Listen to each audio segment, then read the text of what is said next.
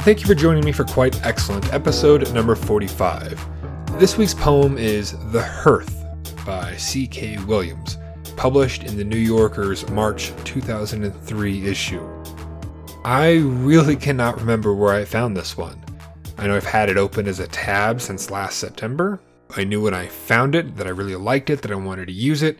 But at the time it seemed like it might be a little bit longer than what I expected to be doing with my students at the time. But after the phenomenal job my students did with Gorman's lengthy The Hill We Climb, I've been itching to share this one with class, especially since students expressed an interest in poems with narrative elements, which this poem does have.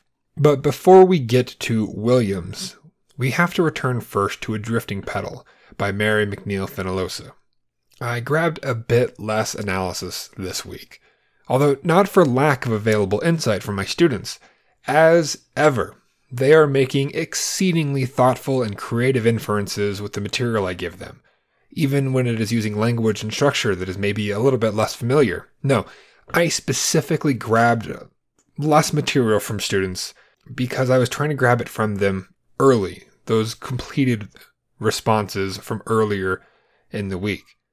I've found that if I wait until the assignment is actually due and everyone's turned in their responses, I get so excited by all the brilliance of my students that I spend kind of an unhealthy amount of time collecting material for the podcast episode, which leads to an unhealthy amount of time organizing that material, which makes the recording longer, which makes the editing take longer. I'm serious. The last 2 episodes each took about 6 hours to produce, and I might actually be lying, and it could be significantly more than that, but if I were to admit the real number, I'd have to take a look in the mirror and reevaluate my life choices. What I'm saying is that my mental health requires me to not spend quite so much time on the podcast, no matter how much I love it. Too much time spent here means I stress on my other responsibilities, which I am sure my students can relate to. For those students who had exceedingly clever things to say that didn't make it into this episode, I'm sorry. I really am. I promise to take a very close look at your responses next week, so long as you get them in earlier. If you can finish your responses on Tuesday, you are far more likely to be included. Okay? End of apologies.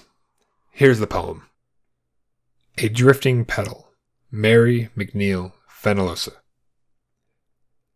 If I, athirst by a stream, should kneel with never a blossom or bud in sight, till down on the theme of its liquid night the moon-white tip of a sudden keel, a fairy boat, should dawn and float to my hand, as only the gods deserve, the cloud-like curve, the loosening sheaf, the ineffable pink of a lotus leaf, I should know, I should feel that far away on the dimpled rim of a brighter day a thought had blossomed, and shaken free one sheath for its innermost soul for me. Students had some really interesting readings of this poem, some that I didn't expect, and I'm actually going to start with those this time.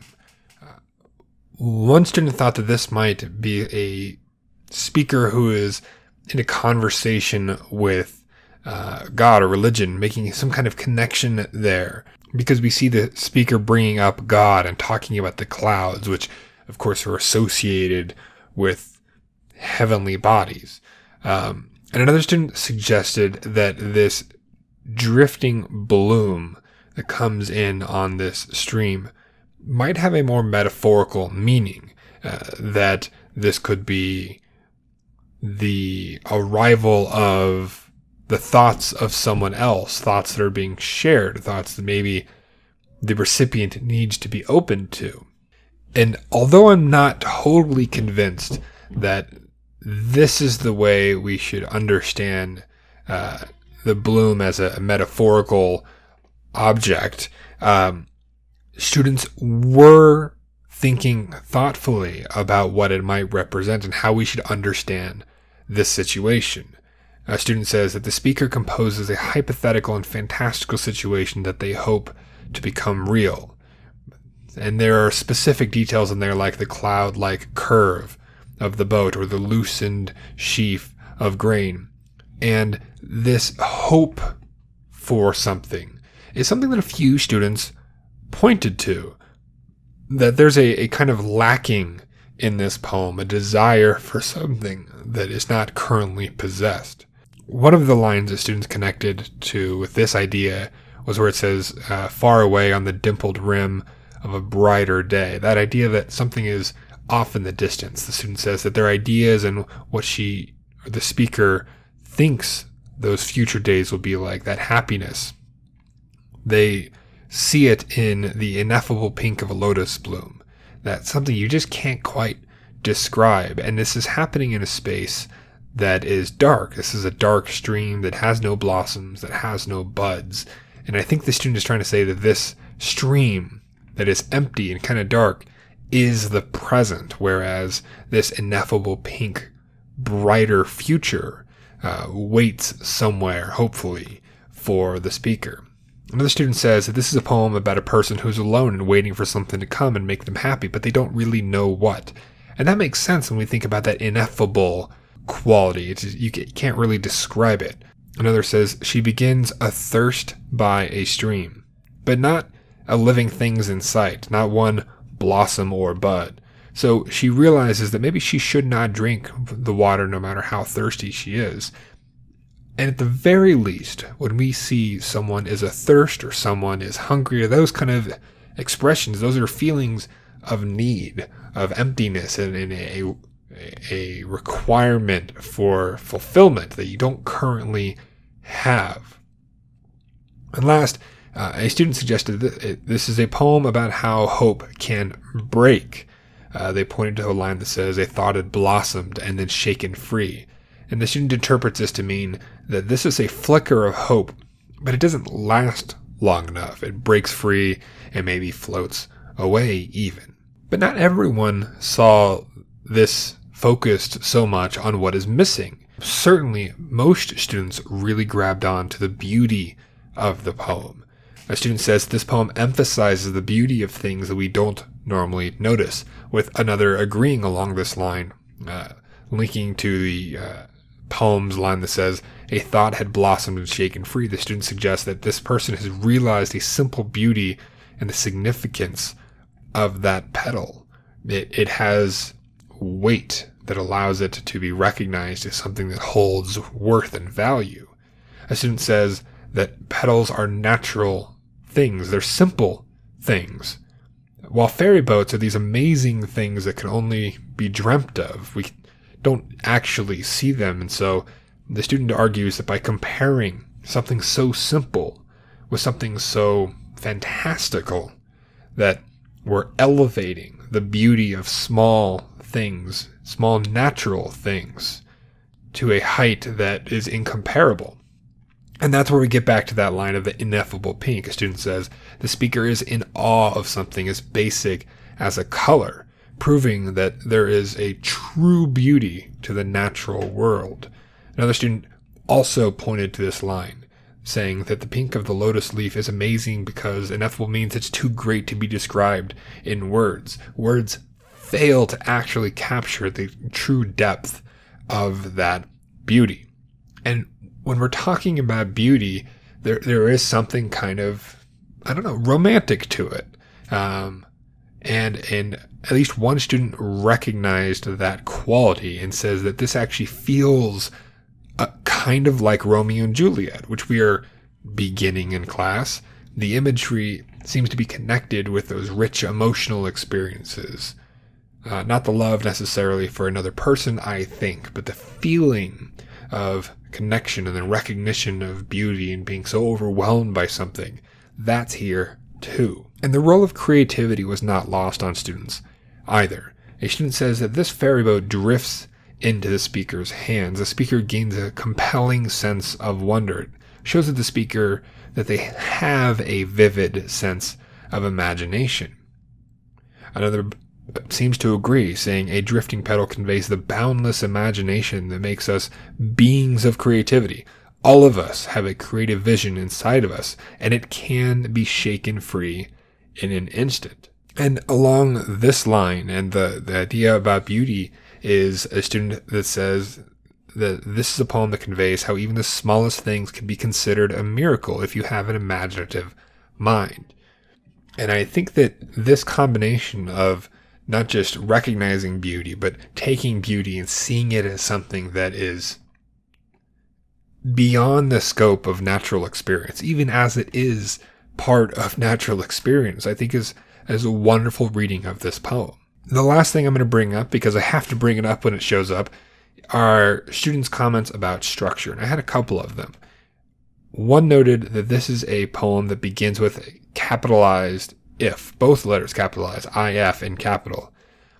And the student says that this seems to imply that there's a heavy emphasis on readers what the speaker is writing, but the possibility of it. It isn't a concrete, factual reality that's being described. It's a thought. It's an opportunity. It's the space for what could be. Another student points to the sound of the poem, saying that it uses a rhythmic sense in its line, and it provides a calming, kind of whimsical vibe. And I see that. I hear that in the poem. It is rather pleasant. It occasionally has these nice little rhymes that don't force themselves. They're not sing-songy or anything like that, but they do come along in a way that's really kind of just nice.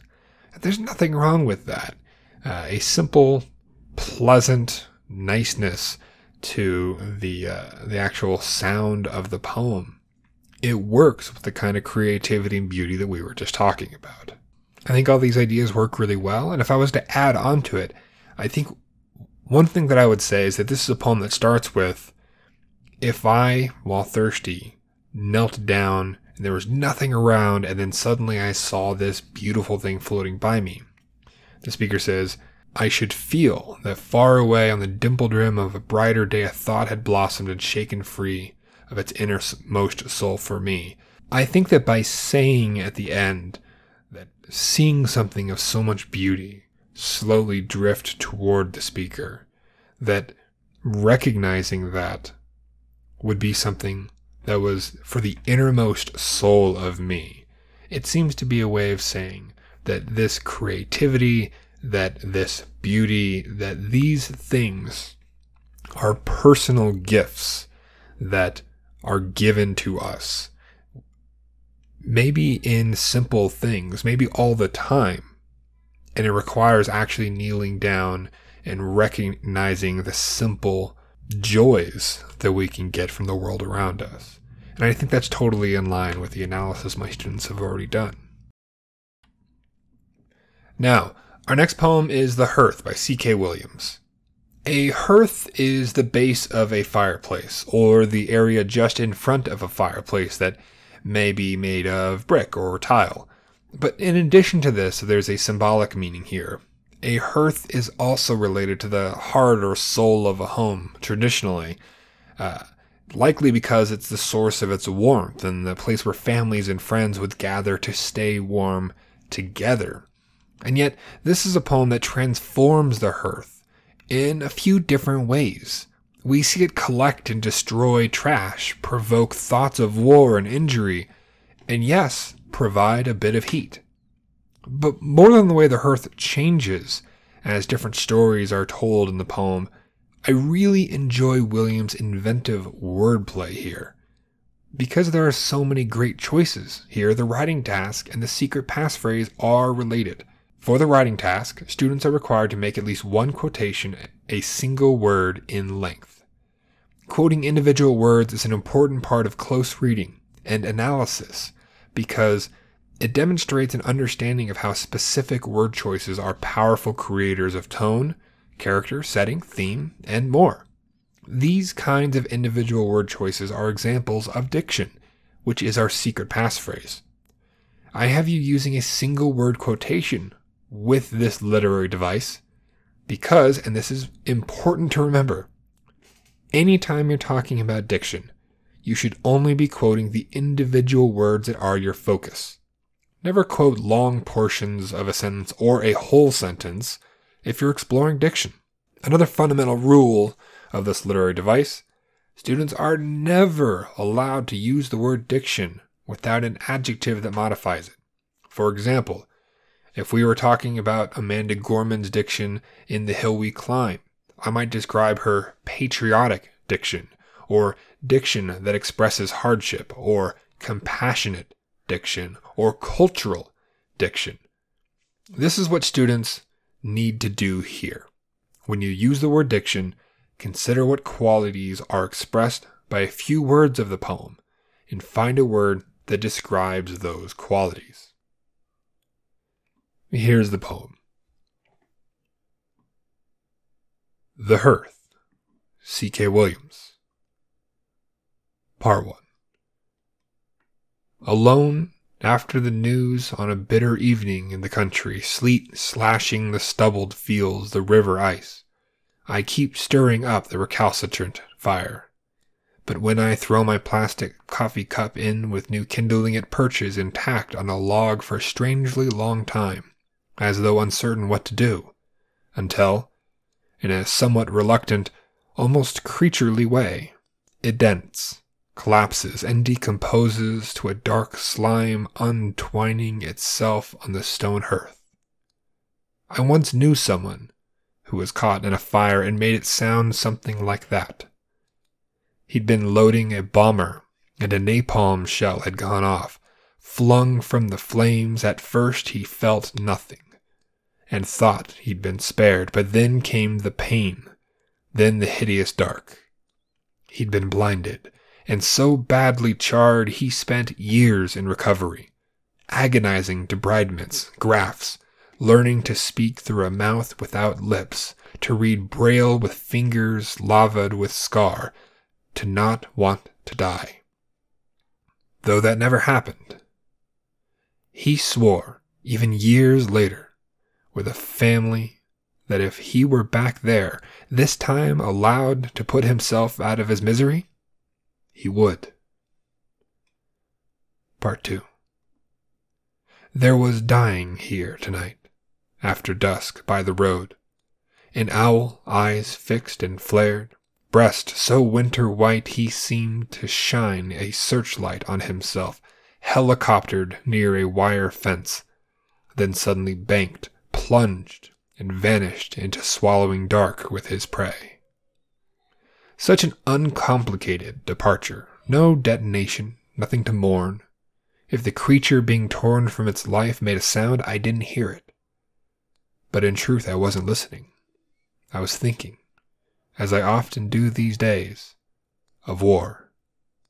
I was thinking of my children and their children, of the more than fear I fear for them, and then of radar, rockets, shrapnel, cities razed, soil poisoned for 1,000 generations, of suffering so vast it nullifies everything else. I stood in the wind and the raw cold, wondering how those with power over us can effect such things, and by what cynical reasoning pardon themselves. The fire's ablaze now. Its glow on the windows takes the night even darker, but it barely keeps the room warm. I stoke it again, and crouch closer. Students, be sure to use a single word quotation and the word diction. You must use an adjective to describe that diction, or it doesn't count. These are your writing task and secret passphrase, and both are required for full credit. And don't forget about our previous writing tasks. These are good writing practices no matter what you're doing. So, consider brief summaries, short quotations, and maybe a semicolon. Avoid using the word quote at all costs, and consider using more than one quote in your sentences. A couple notes on responding to different elements of this poem, too. This is the first poem we have read that has two distinct sections. You can refer to these sections as 1 and 2 or parts 1 and 2. Either is appropriate. For those students who really want to show off their big brain energy, I want to point out how many lines are using something called enjambment. I've spelled it in the assignment description. This is where a line doesn't end with any kind of punctuation, and it continues on to the next line or stanza. Enjambed lines tend to create a broken feeling, making an idea hang, forcing the reader to think about the word that ends the line by itself as it hangs there. It's like it's teetering on the edge of a cliff. I'm not requiring anyone to use enjambment or enjammed in their response, but doing it will likely impress the heck out of me and maybe secure a spot in the next episode. So, just saying. Remember to complete your paragraph-length response by Wednesday, February 17th, 2021, and 2 replies to the responses of your peers by the Friday that ends the week. Your paragraph-length response should include a tag and make a claim in the opening sentence or two. And any evidence you use should be short, embedded smoothly into your sentences, and fully explained. A quick reminder about claims. They must require proof. If your first sentence just says, "This is a poem about a person at their fireplace," that isn't a claim. Your claim cannot be obvious. Be sure to read the assignment instructions for a full breakdown of the expectations. If you enjoy this podcast, have suggestions, or would like our class to direct an eye toward a particular poem or poetic device, leave a comment on leidenteaches.com or on Twitter. I am @leidenteaches.